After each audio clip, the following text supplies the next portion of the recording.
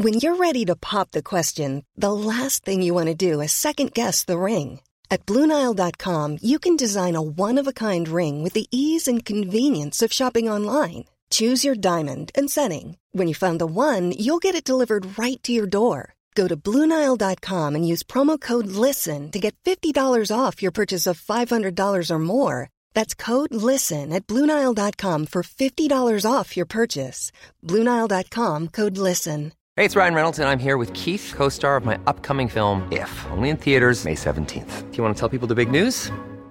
All right, I'll do it. Sign up now and you'll get unlimited for $15 a month and 6 months of Paramount Plus Essential Plan on us. MintMobile.com/switch. Upfront payment of $45 equivalent to $15 per month. Unlimited over 40 gigabytes per month. Face lower speeds. Videos at 480p. Active Mint customers by 531.24 get 6 months of Paramount Plus Essential Plan. Auto renews after 6 months. Offer ends May 31st, 2024. Separate Paramount Plus registration required. Terms and conditions apply if rated PG.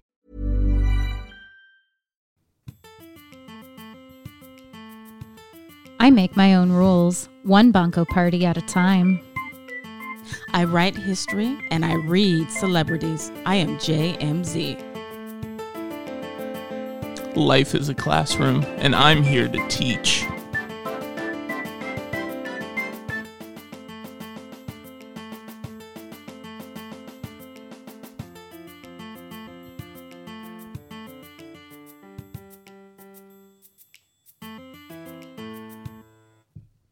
Hello, welcome to another exciting episode of Historians on Housewives. You're here with me, Casey. Dr. Jane Mill, the millionaires, or original JMZ on the Peloton leaderboard.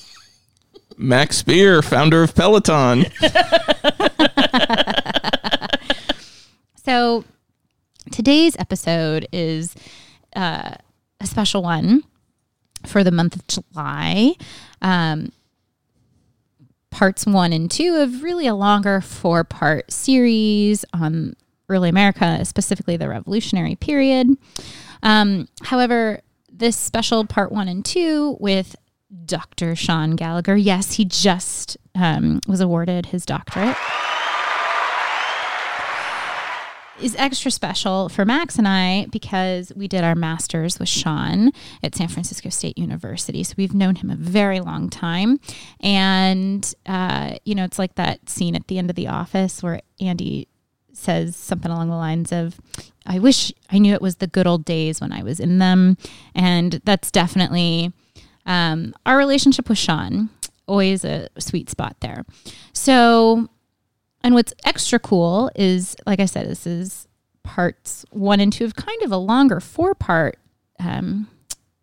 series on the Revolutionary period, because after the episodes with Sean, we're going to release a 2-part with Adam McNeil, which will be very, very exciting. And he is a fantastic pop culture, reality TV buff, in addition to his excellent work on the Revolutionary period.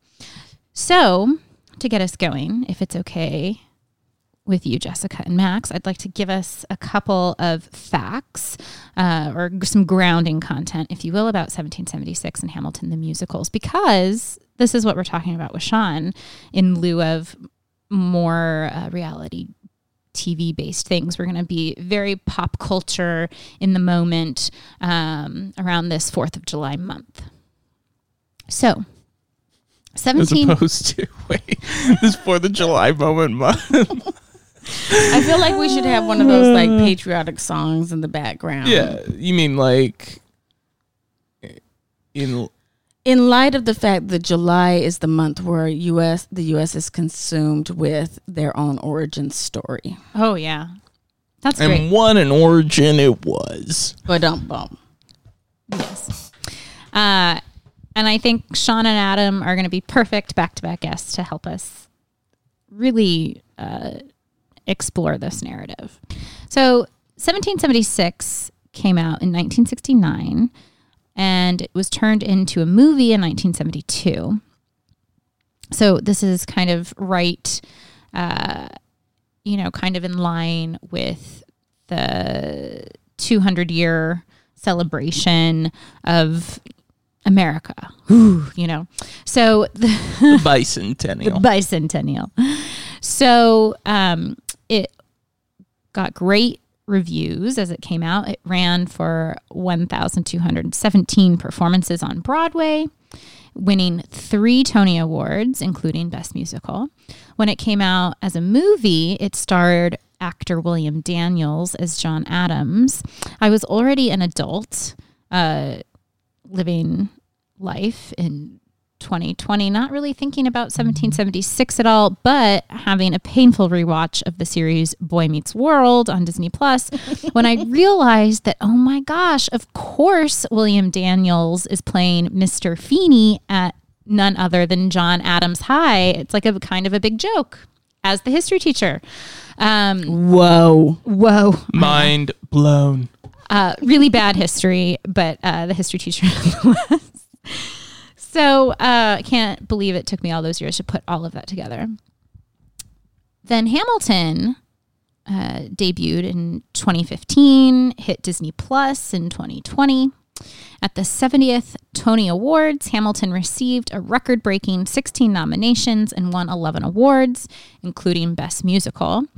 And it received the 2016 Pulitzer Prize for Drama. It also inspired Ishmael Reed's 2019 hit play, I should say, The Haunting of Lin-Manuel Miranda. So there's certainly a lot of acclaim for Hamilton and a lot of criticism of Hamilton. You don't see that a lot. Like, Sound of Music doesn't have that. Gypsy doesn't have that, where somebody writes the counterplay to some production, right? It's only Hamilton. But let me say this, because I learned, thank you, social media.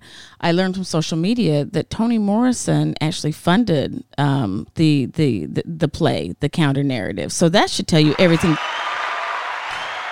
The greatest of all time. That should tell you a little something about Hamilton and how we should now look at it, and especially in light of the Heights controversy over skin color. Mm-hmm. Everyone has their eye up a little bit about Miranda. So I'm gonna leave the discussion about teasing pluses and minuses out for Sean, because he has a lot of feelings, and he's definitely going to give us a lot of context about 1776 and a lot of context about Hamilton, and we're gonna have a good time. So without further ado, Sean Gallagher is a historian of enslaved people and state slaveholding in the American Revolution. He has just finished his PhD in history at UC Davis, and he'll be starting a postdoc at the David Center for the American Revolution at the APS this fall. What, Jessica, APS, the acronym? American Philosophical Society. Thank you. Isn't it?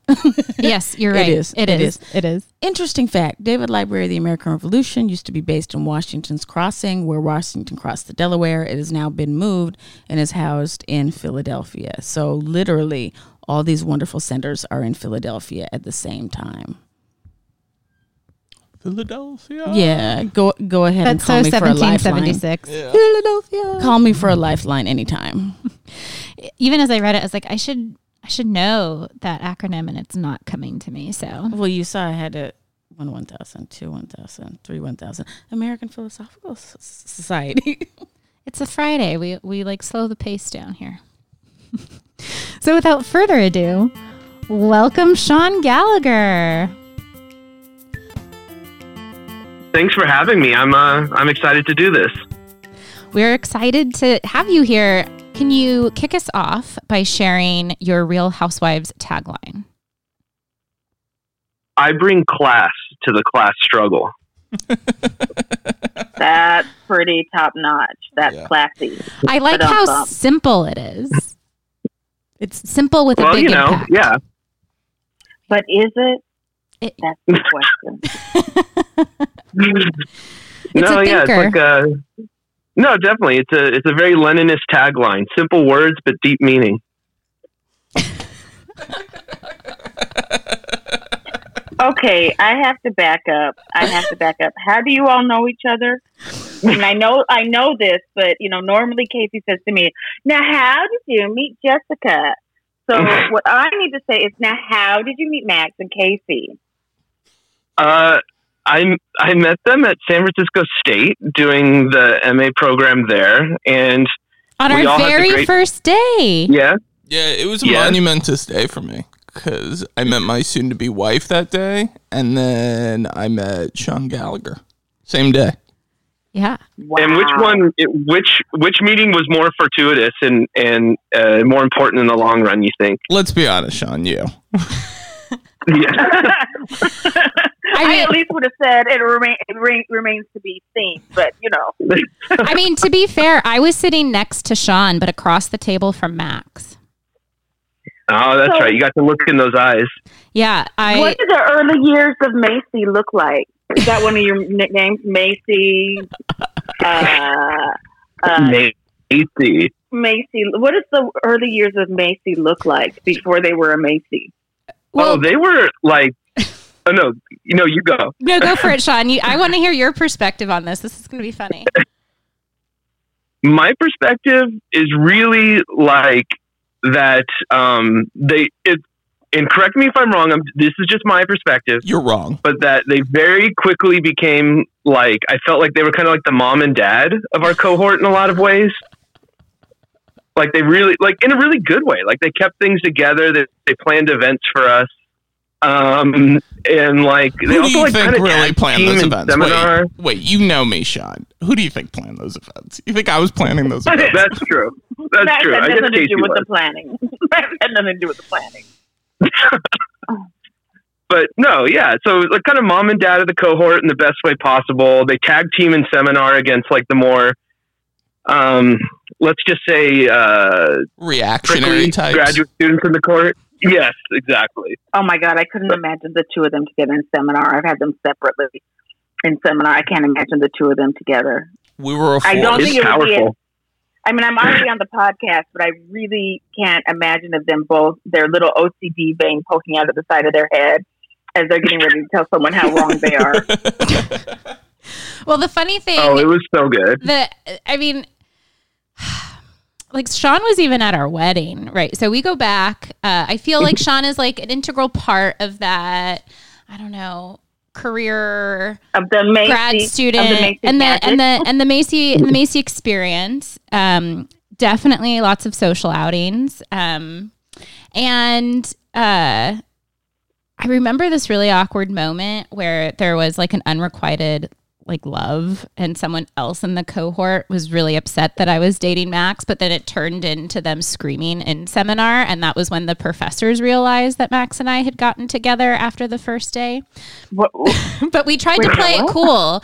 We tried to make it like without it being like a thing that people that faculty knew about, being professional and all that. And just this one day, this other male grad student lost it. We can refer to him as French press because he always used to bring a French press, like a full-blown French press into class.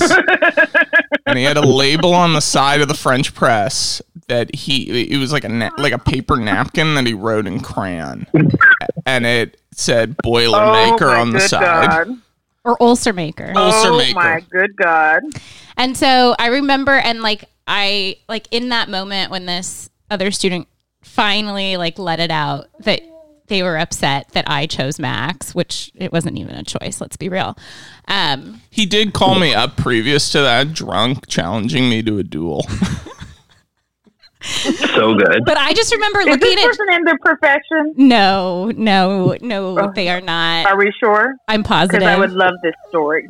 But I think he works for me. Doesn't he? Oh no, I probably shouldn't give any information about it. Sorry. Tell me later. But I'll edit it out. I'm all about it. I'll edit it out. I just remember seeing Sean's face, and Sean was arms fully outstretched, white knuckled on the table, but he wasn't breathing. It was I've had a lot of moments in seminar I would care not to repeat, but that obviously takes the cake. That was the worst. I mean, I can only imagine how you felt, Casey. Obviously, you were the victim in that situation in a lot of ways, but it was the worst thing I've ever seen said or done in a seminar. Because I think at one point, I remember specifically, at one point he said that he said something "I know you think I'm ugly" or something. He shouted, and I was I need to get out of the room. Yeah. Wait a minute. He said this to Casey. He didn't say. In front of the entire seminar. We were actually talking about a book, and he started screaming about how I rejected him and that he knows that I think he's ugly. Yeah. Anyway, so when I say that Sean was like really a part of the Macy experience, he went through the trauma too. That's true. Wow. The rocky beginnings. Yeah. I mean, I have an impact on men, but not so much to come to seminar and. Wow. Well, and Eva was the faculty member for that particular class, and I remember her coming up at the break, and she called a break like right after this. She's like, "I think we need a 15-minute break," and she's like. So you and Max are an item? And it was just so awkward. I mean, even Kelly has an opinion about the matter. That's true. I can hear him. So that's how we know each other, Jessica. Oh my. Well, that was worth going into the archive for. But bump. Yeah. Okay, so a fun story from our MA program, Sean. You'll remember that we had a field trip to see a live performance of 1776 in San Francisco. So I was wondering if you could talk about this experience and use this as a moment to set the scene, pulling us into the history of your academic journey. Sure, yeah. So I'll admit that when we went and saw the musical, I was not really that familiar with it. I knew I was already studying the American Revolution, and I knew that's what I wanted to pursue at the PhD level, but I wasn't aware of the musical. And what's interesting to note about that is the song in there that's specifically about slavery and its relationship to the Revolution. Like, what is it? Was it Tobacco, Rum, and Slaves? Molasses to wine, molasses to rum to slaves. Yes, that's right. Molasses to rum to slaves. I remember that song actually didn't have a huge impact on me the first time I saw the musical. But I've kind of returned to that song later as I developed the kind of historian I was going to be. And so, just to kind of give a brief background. So when I started my PhD program, I thought I was going to continue what I did for kind of one of my major MA research projects, which was looking at kind of class conflict in the urban North during the American Revolution, particularly like how the interests of like artisans, particularly poor artisans like cordwainers, how they navigated the politics of the Revolution. And so when I started to begin my second year research project at UC Davis, in our program, there's a year-long research project. I started thinking, well, one way into this story of labor and the politics of the Revolution is to just look at the labor that people did for the Revolution. And so I wanted to look at kind of like the labor of artisans and that kind of like made munitions and that built the ships. For the war effort during the Revolution. And my advisor, Ellen Hartigan O'Connor, noted, she said, well, you're going to have to decide what kind of story you want to tell, because in the southern colonies, that labor would have been done almost exclusively by enslaved people. And that really struck me, because I don't think I'd actually considered that. And so on her recommendation, I began to do a little more reading, and I came to the conclusion that really South Carolina, their state archives, had a lot of great kind of resources, both treasurer's records and then kind of pay bill books that traced the labor that enslaved people did for the war effort. And I thought, okay, well, here's what I'll do. I'll go to South Carolina and I'll do this one chapter on enslaved people's labor for the war effort. And that can be one chapter in a dissertation that's about labor in the American Revolution more broadly. But as soon as I got there and I started digging into the records, I was struck by not only the kind of ubiquity of enslaved people's labor for the Revolution, but something I hadn't really considered, which is that the South Carolina State Navy Board, South Carolina had a state navy, in addition to requesting assistance from the Continental Navy, that the South Carolina State Navy Board themselves owned slaves. That, of course, they rented slaves, but that they also bought slaves. And not only did they buy slaves for their shipyards, they bought slaves for their rope walk, their rope yard. And then they impressed and rented a massive amount of enslaved people on top of that. And so I knew when I was looking at these records that this was a story that really needed to be told. That a lot of historians probably intuitively know and understand that enslaved people did labor that contributed to the war effort, but there hasn't been much focused work on patriot institutions in the revolution, state governments, navy boards, war commissioners, as actual slave owners, as slave holders. And so the project kind of ballooned from there. And I came back from South Carolina knowing that that's what I was going to do, that I was going to write a dissertation about state slavery. And that's kind of where it's gone from there. I haven't kept it a South Carolina only project. I kind of move all the way from Maryland down to Georgia. But that is the story kind of that now I focus on, which is that how state governments came to possess slaves and what they used those enslaved people for, and how enslaved people, and this is most important, the ways that resisting state impressment, resisting state ownership were just as important to enslaved people's politics as resisting their individual owners. And that's kind of become the focus of my research. I'm sorry, I'm not sure if that really answers your question. I feel like I went off on a tangent. I think that was great, Sean. I mean, I loved it. It took me back to the early days of my dissertation when, this isn't about me, this is about your work. But I loved it. It made me understand it. So it worked. Thank you. Talk a little more about the archival work you did for your project and how that influenced the way you're thinking about labor history in early America. Sure. So if you just looked at the archive, if you just looked at my footnotes, just looked at the archives that I work in, you would think I'm like an old crusty, dusty military historian, honestly. I look at Continental Army quartermaster. I'm still laughing books. at crusty, dusty. Can you give me 1 second?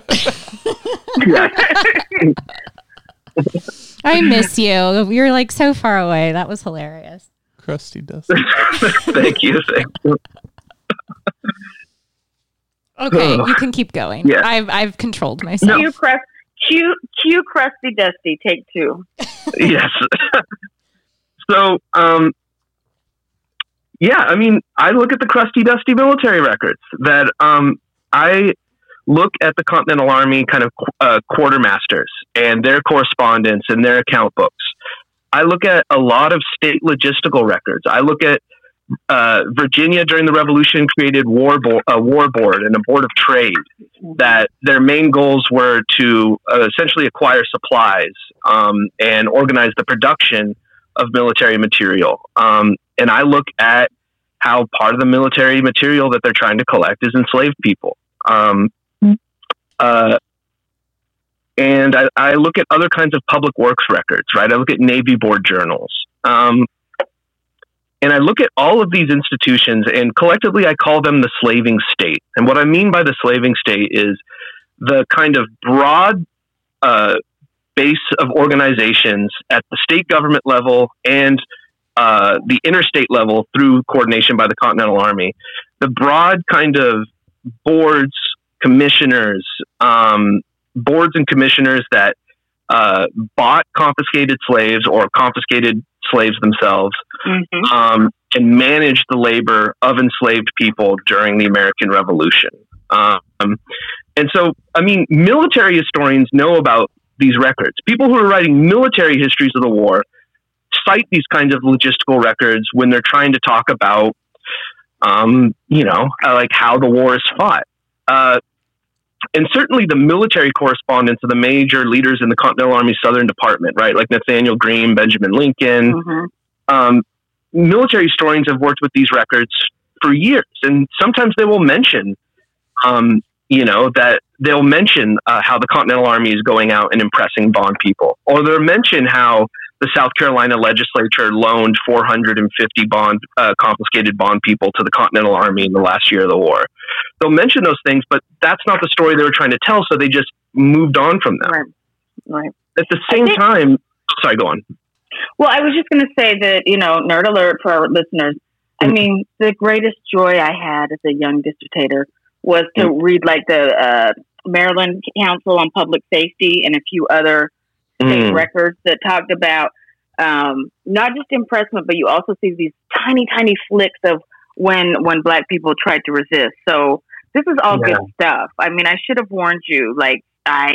Casey should have warned you that when Adam McNeil was here, Casey correctly assessed, was it Adam or someone else, correctly assessed that I'll be going back to early America very soon after my next project. So nice. You're like totally speaking my academic love language. So by all means continue, and then I'll get to another question I want to ask you to bring us back to musicals. But I interrupted you, so please continue. Tell us more.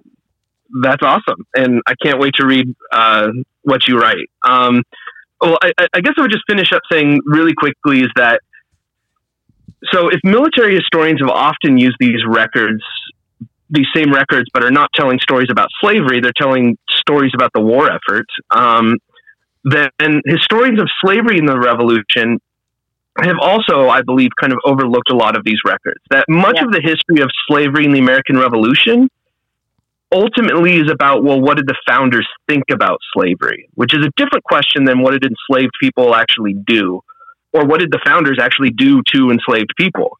And so a lot of historians on slavery in the Revolution will look at kind of the legislative records, they'll look at the writings of the founders, and then they'll have a section in there about like Dunmore's proclamation, and that becomes the story. Here's what the founders thought about slavery, and then here's enslaved people making use of kind of like a Black loyalist path to freedom. But what gets lost in there is really the everyday politics of slavery in the Revolution, which takes place in these really anonymous patriot boards and commissioners, right? And that enslaved people are fleeing to Dunmore, but they're not always fleeing their slaveholders when they go to Dunmore.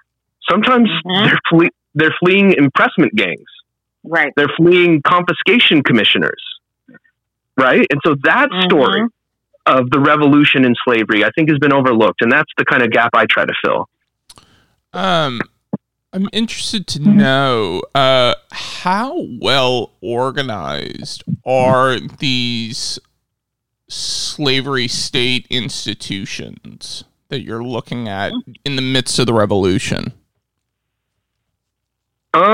If that question makes sense, like I'm thinking about the chaos of the Revolution really like opens up everything. And then you have the Patriot side having to come up with councils and internal institutions to go up against the British, right? And so, like, how well managed is it? Poorly, I guess. I'll put it this way. Most of the public works I look at are failures in terms of public works. So a lot of my second chapter is about an iron furnace called the Chatham Iron Furnace, which is in North Carolina's backcountry. And the North Carolina Provincial Convention, and which becomes the North Carolina legislature, has the goal of using this furnace to produce, they want to produce cannon, they want to produce shot, they want to produce all kinds of military material for the Continental Army and for the state militias. And what they do is, when they use the slaves that they have confiscated from loyalists, they go on these abandoned plantations that loyalists have abandoned. They arrest entire enslaved families on those plantations, and they transport them to that work in the backcountry to produce all this military material. Now, that backcountry iron forge works as a carceral place. It works as a place we can't auction confiscated slaves right now. The state is enough people. So it works to hold enslaved people. but there's never significant military production that comes out of there. And there's all sorts of reasons for that. I mean, part of it is like, there's a whole other story to be told about like how many people swindle state governments in the revolution by saying like, oh yeah, I can like build all this stuff for you. And then it never happens. But the other thing is that like enslaved people like resist. And also it's not like an iron furnace that went out and rented enslaved laborers who might have experience with ironwork. So those aren't the like experienced ironmongers are not the people that are hired deliberately by the furnace owners to come work at the furnace. These are like families. There's like children at this place, right? And like, so the superintendent of Chatham Furnace is writing to the legislature all the time. Like we can't produce iron. Like a lot of these people are too young to work. Some of them are too old to work. Some of them are disabled. Right. And so like, and so ultimately what I try to show is that, how should I put this? Ultimately, what I try to show is that most of these public works are failures in terms of production, but they're absolute successes in terms of like a carceral strategy to hold different kinds of unmastered bond people. And ultimately, the legislature makes a choice that the carceral goal is more important than the military goal. Okay, slavery question. Mm-hmm. Is that true across the board when we think of iron forges? So we think about Maryland and Virginia and the linkages with Africa, that it was known that certain groups were better at iron forging than others, and they were the ones that were forcibly removed to this country. So Maryland and Virginia, enslaved people have already a sense of iron working as their specialty. Yeah. Somewhere like South Carolina, the specialty might be indigo or cotton. I'm just wondering if you see a difference regionally, because what we're also talking about is a particularly kind of specialized labor that you're putting the class into class politics, right? Even if you're taking and impressing a particular family in South Carolina, the same might not hold true in the upper South, where people were deliberately selected from like populations that were skilled in ironwork. Just a complete nerd question. We can edit it out. I'm just wondering if you can consider it. No, that's an excellent question. And I've tried to think about that. How should I put it? Like, I think that plays a role. I think that the cultural and regional backgrounds of the enslaved people that end up in these different works does make a difference, right? Mm-hmm. And that may go a ways toward explaining why the confiscated ironworks in Maryland, which I've looked a little bit at, but not very deeply, why they don't necessarily have these production problems. Mm-hmm. But I do think part of it is, I do think for me at least, the kind of the most important factor is really that, how should I put it, that Patriot Councils of Safety, Patriot Provincial Conventions, state confiscation commissioners, like the slaves that are in public ownership are not generally enslaved people that were bought deliberately by states because they were looking for a particular kind of laborer. I understand. That like states come into possession of entire plantations, and then they need to like figure out ways to hold them, and they don't know how to do that, and so they just start sending them wherever. And I do think that's bodies. Also Sorry. I think this is fascinating. I'm like, now I'm so stoked to read your book, because I've actually never heard of this. Hey, I'm Ryan Reynolds. At Mint Mobile, we like to do the opposite of what Big Wireless does. They charge you a lot, we charge you a little. So naturally, when they announced they'd be raising their prices due to inflation, we decided to deflate our prices due to not hating you.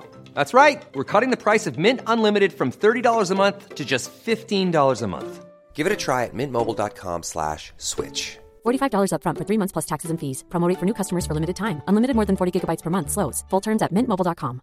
When you're ready to pop the question, the last thing you want to do is second-guess the ring. At BlueNile.com, you can design a one-of-a-kind ring with the ease and convenience of shopping online. Choose your diamond and setting. When you find the one, you'll get it delivered right to your door. Go to BlueNile.com and use promo code LISTEN to get $50 off your purchase of $500 or more. That's code LISTEN at BlueNile.com for $50 off your purchase.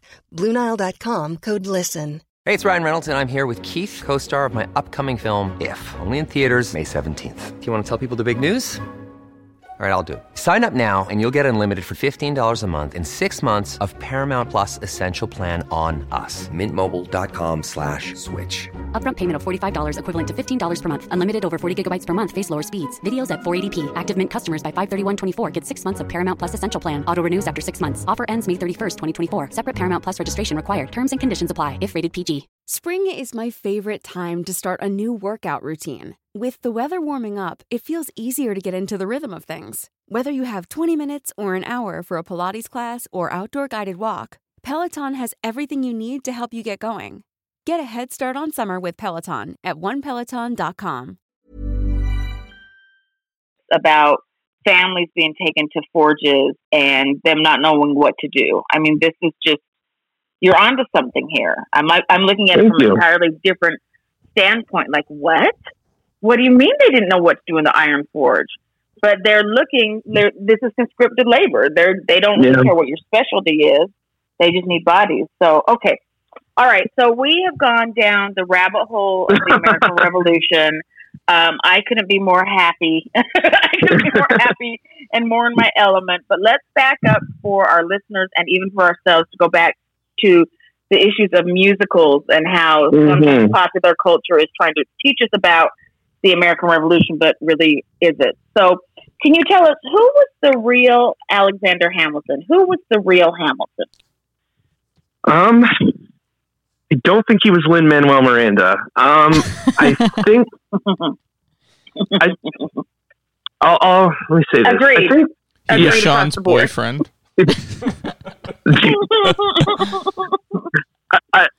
Yeah. Okay. So, like, I think. Yeah. Okay. Are we having a crush on Lynn or on Alexander Hamilton? I just need to understand the romantic. Sean play. has.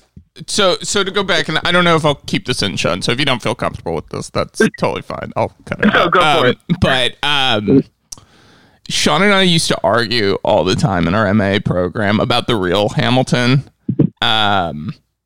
And I would I would be devil's advocate all the time, advocating for Jefferson's policies. Although, like, since these arguments with Sean, I have come to his position and have told him as such.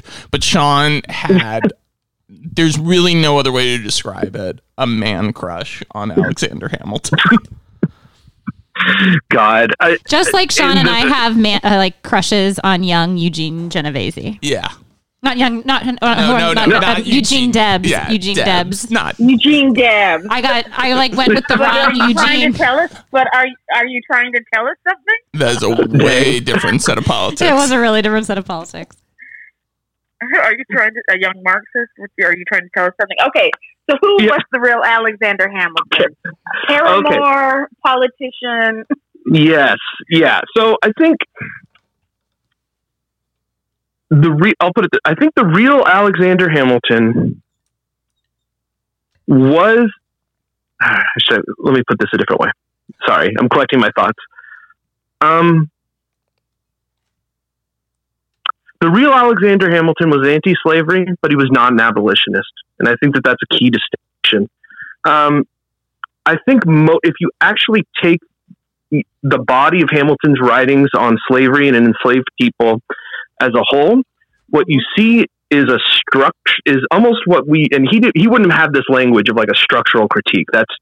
So I guess that's anachronistic for me to say that. But what jumps out at me is a kind of structural critique of slavery, that slavery is something that holds back a particular kind of national development that he's interested in, and that slaveholders have a set of politics that he is aware of great against his own politics and the politics that are cohering in the Federalist Party, even though the Federalists have a contingency in South Carolina and what have you.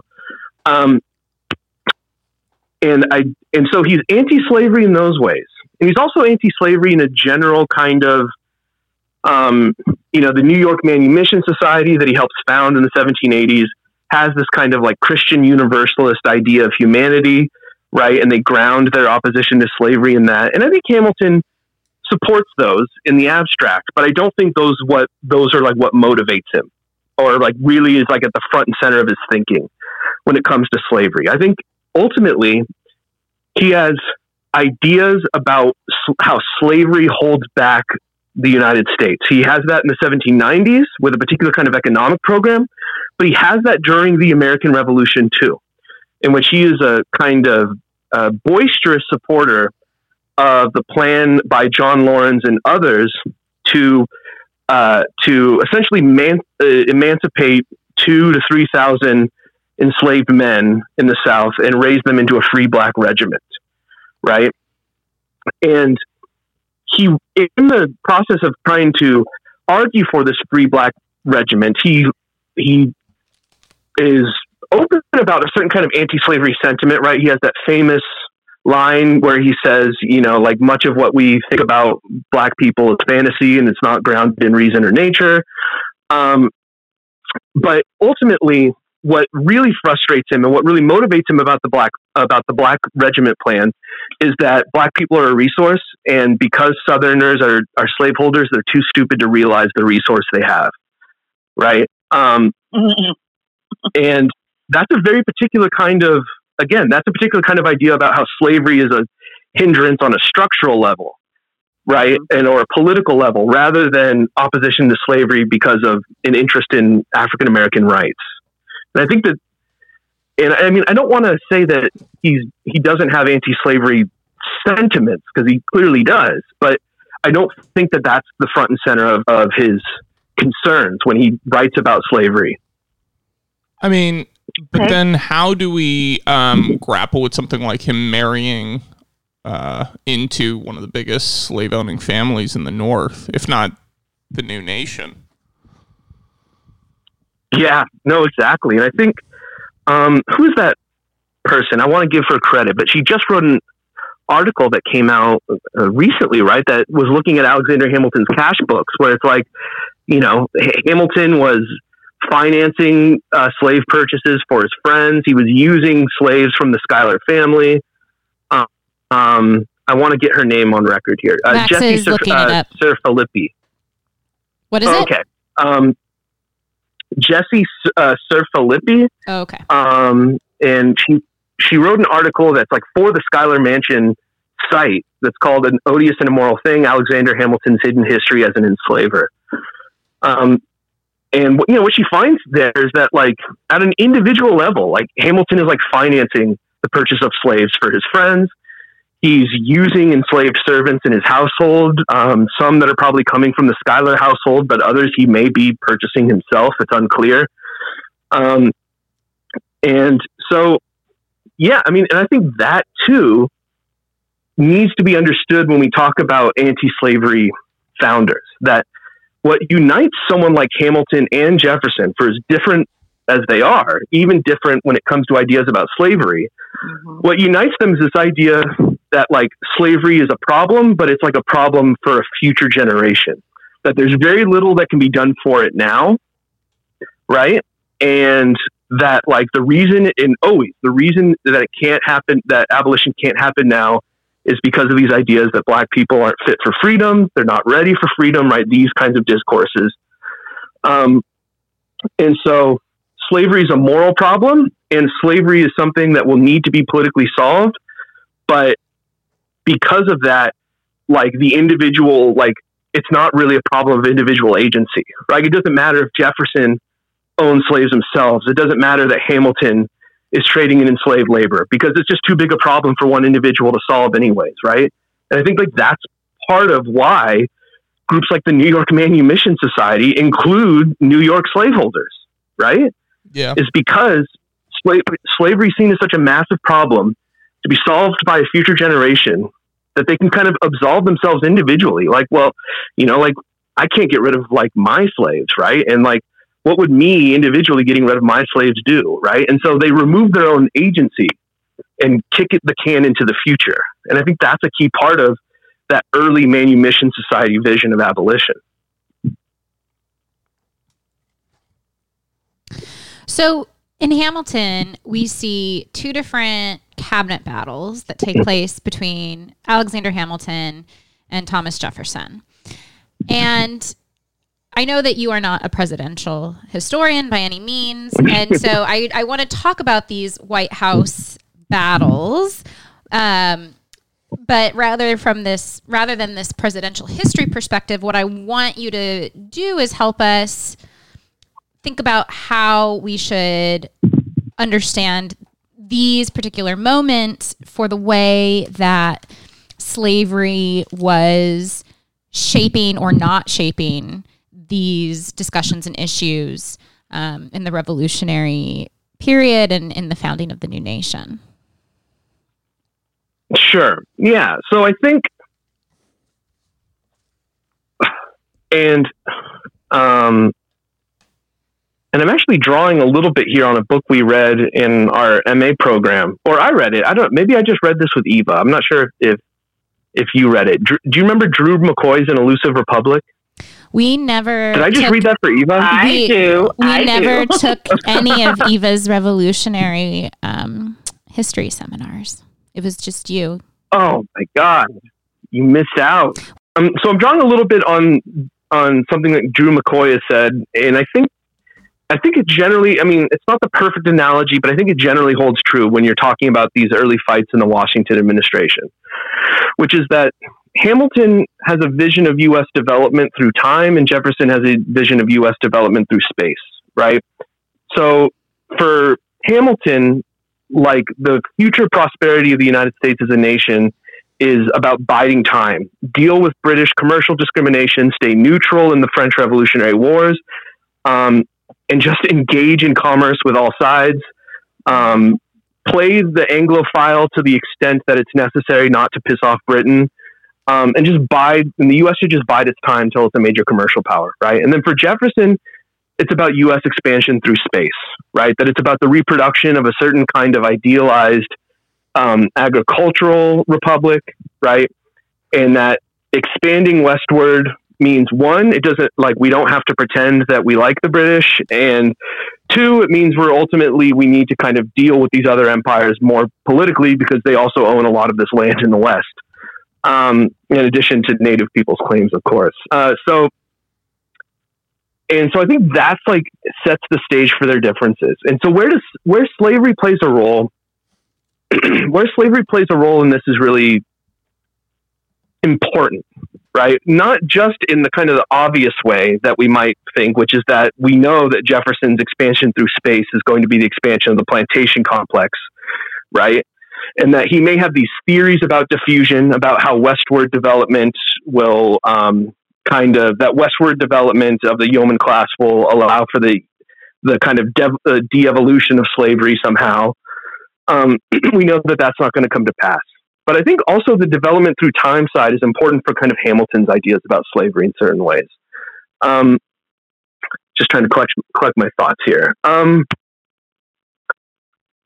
One interesting thing about Hamilton's politics towards slavery, which I don't think that many people talk about, is his response and his reaction to, and really the Federalist Party's reaction to, the fact that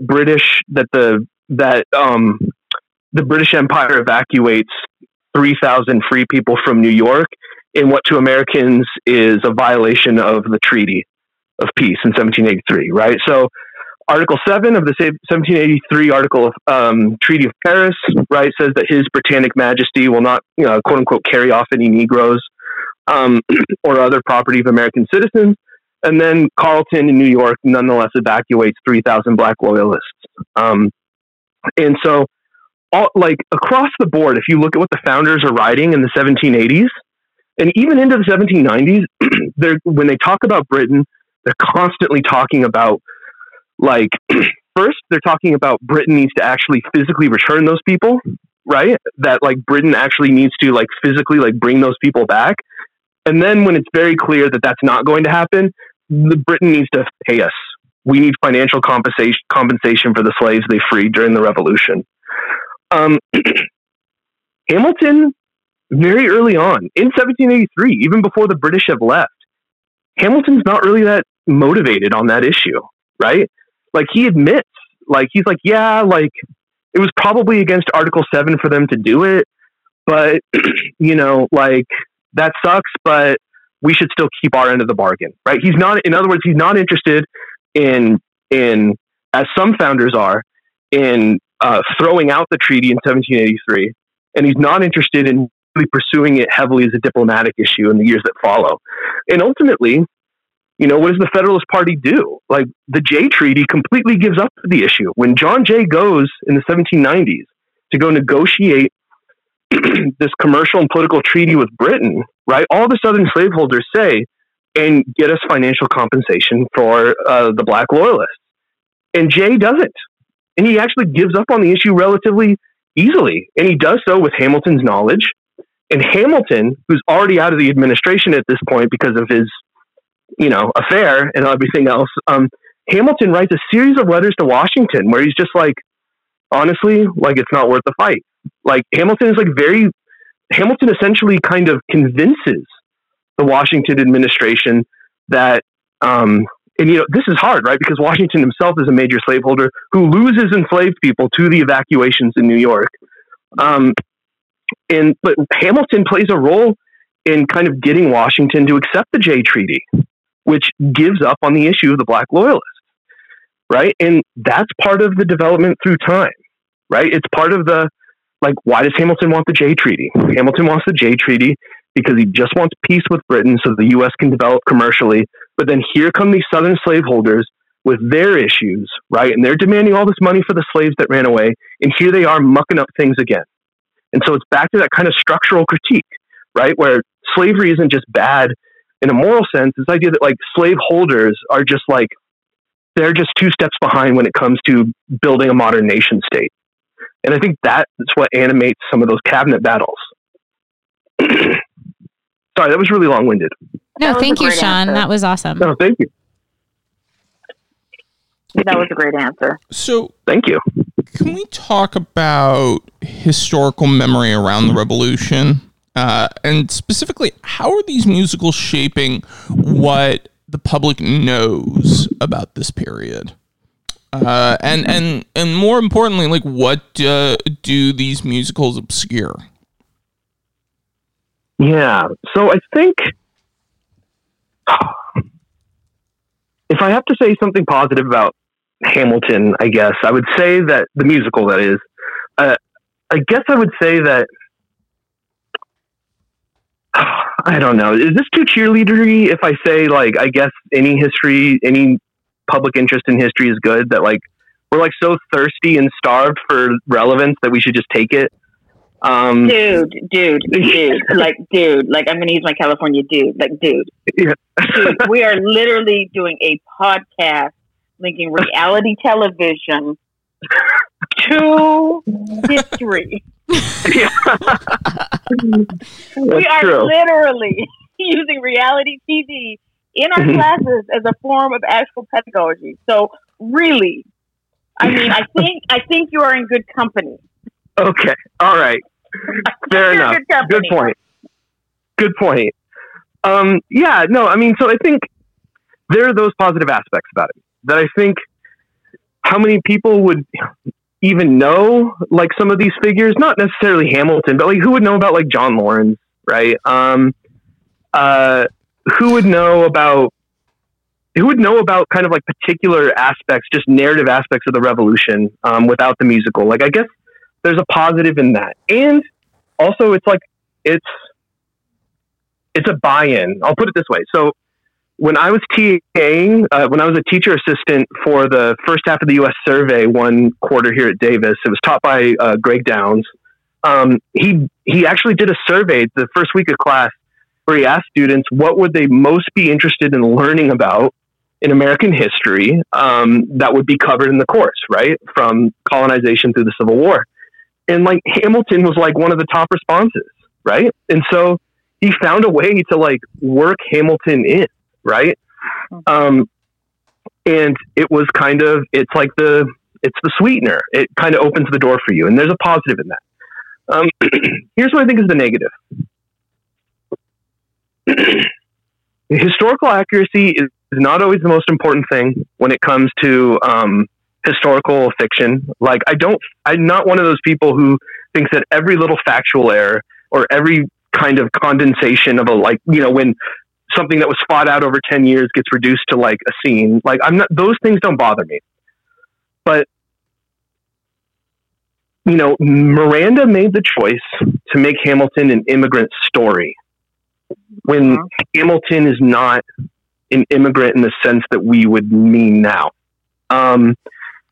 He's born in the British Empire, right? And then he grows up in the Danish West Indies, and then he moves to a different part of the British Empire, right? And so he's a British imperial subject by birth, right? And and he moves into North America when it's part of the British Empire, when it's not like this nation state.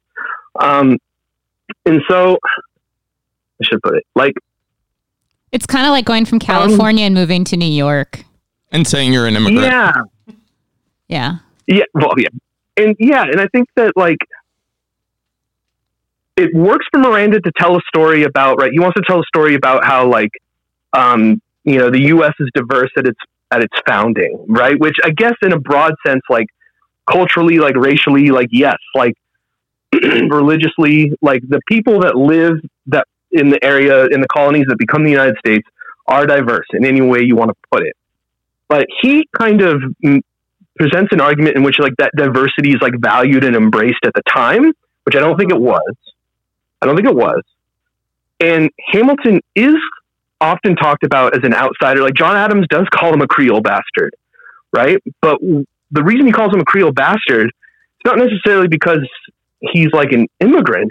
It's because of these American ideas about the Caribbean as this weird mixed race place, right? And like that's like what's going on, right? Is that like North Americans, especially New Englanders, have this idea that the Caribbean is, well, the white people down there are different, right?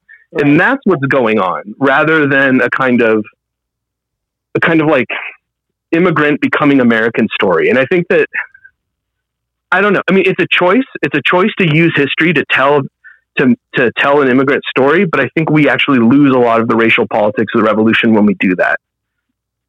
Okay, so I completely agree with everything you're saying. I think that the choice to make it an immigrant narrative makes sense from his positionality, Lin-Manuel's positionality in New York, right? That's, I mean, what is New York but a city of immigrants? But I also see like the creolization, right? And you read it as any scholar of early America would, which is, this is not about creolization that happens with black and white mixing. This is creolization where British subjects are made into a new type of person, right? And so the narrative is much more about moving within the empire than it is coming to a new nation. So I just wanted to affirm that. If you can't tell, I'm totally fangirling right now. I will go to the scripted question, though. Yes, no problem. I'm watching my producer on Zoom looking at me saying, come on now. So you just laid out everything that you don't necessarily like about Hamilton or what we need to be cautious of. So how do you teach with these musicals? Do you use 1776? Do you use Hamilton, and how? Yeah. So, I love that question. I do use Hamilton, actually. So there's one scene in Hamilton, I think it's called The World Turned Upside Down, and it's about the Yorktown victory, right?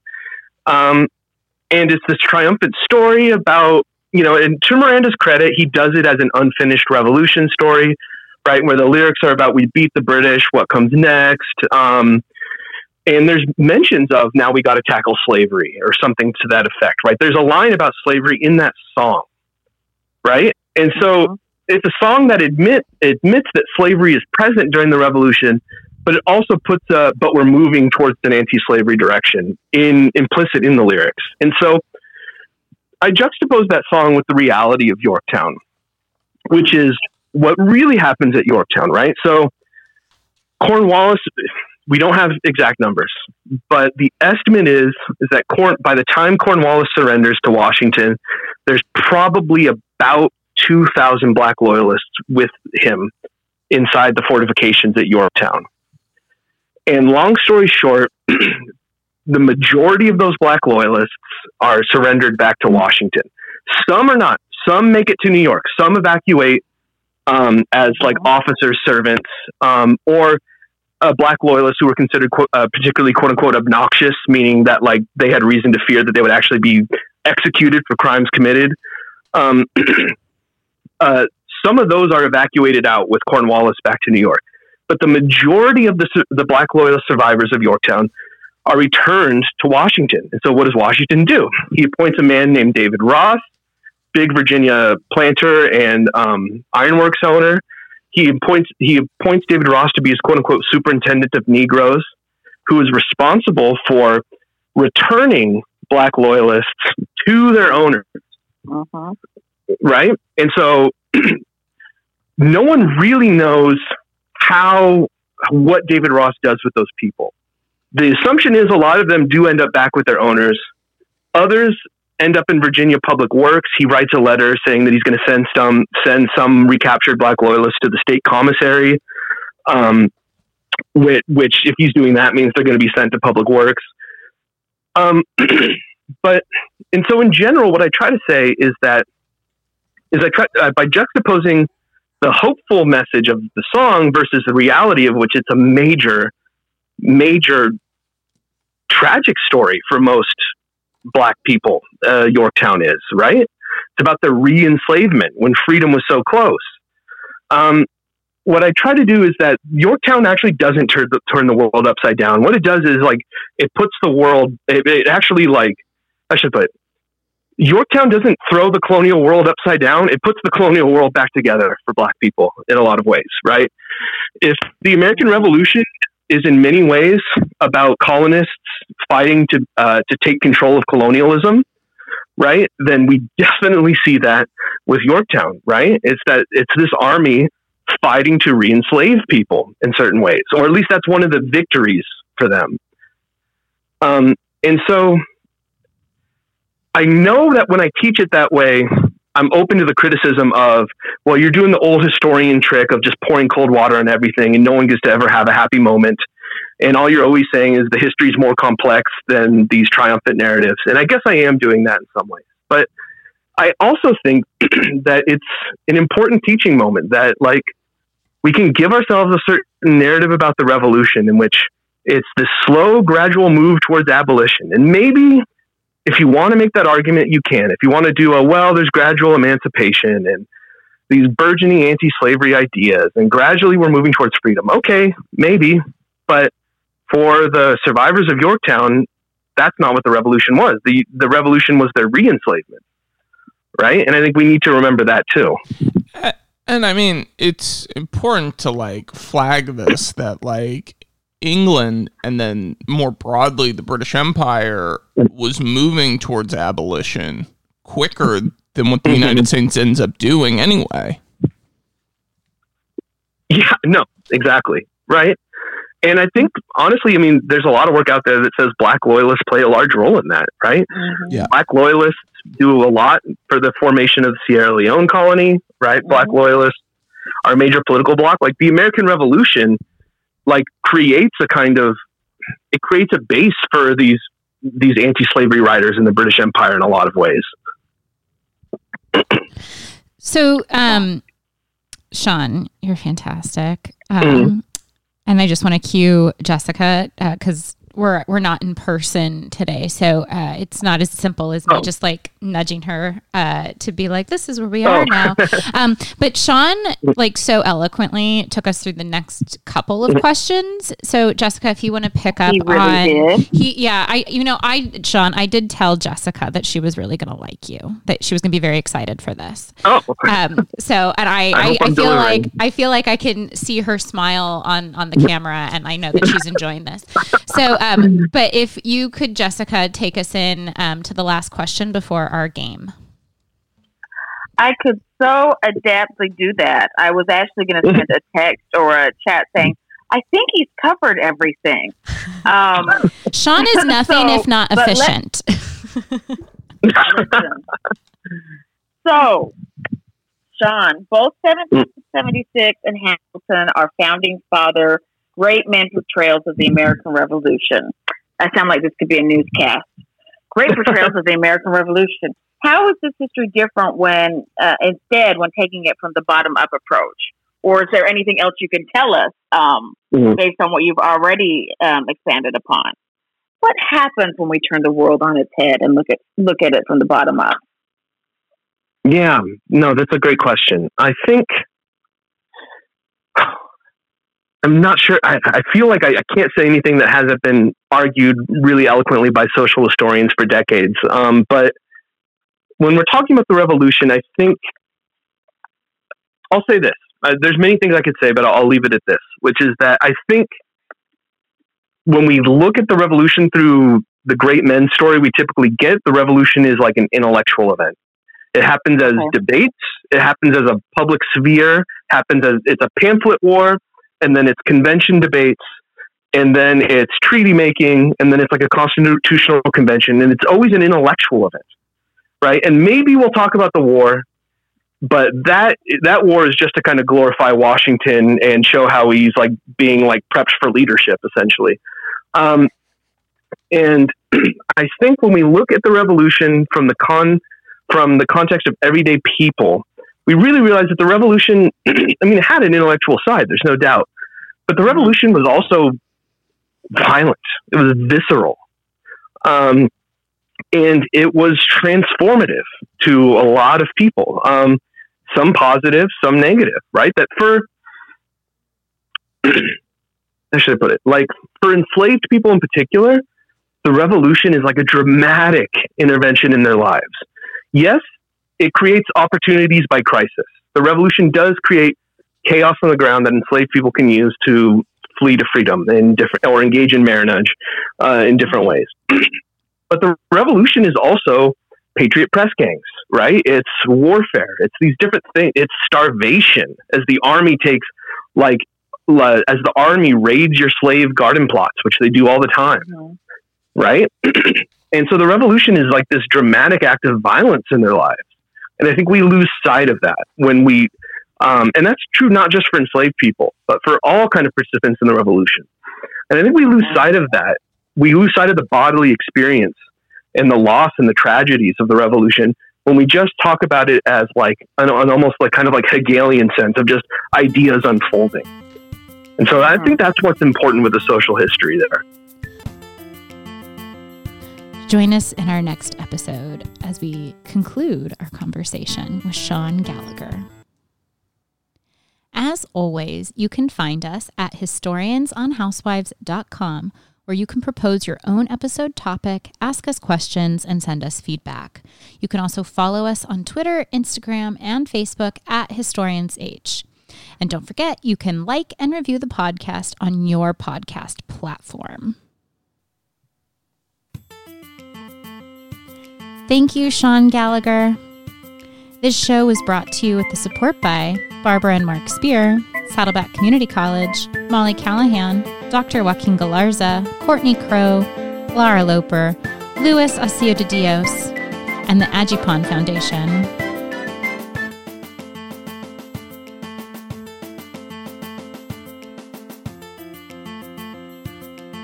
And remember, scholars do bravo too.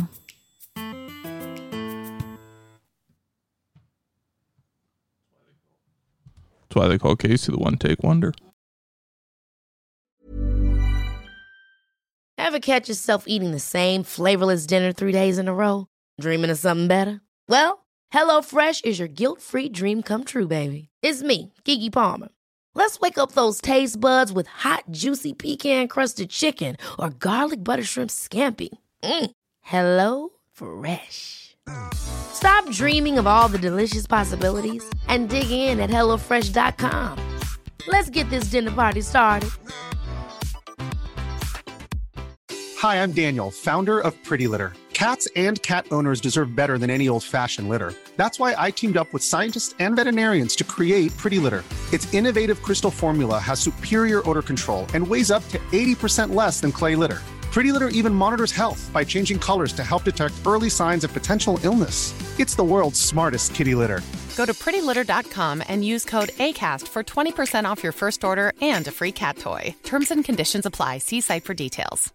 Mom deserves the best, and there's no better place to shop for Mother's Day than Whole Foods Market. They're your destination for unbeatable savings, from premium gifts to show-stopping flowers and irresistible desserts. Start by saving 33% with Prime on all body care and candles. Then get a 15-stem bunch of tulips for just $9.99 each with Prime. Round out Mom's menu with festive rosé, irresistible berry chantilly cake, and more special treats. Come celebrate Mother's Day at Whole Foods Market.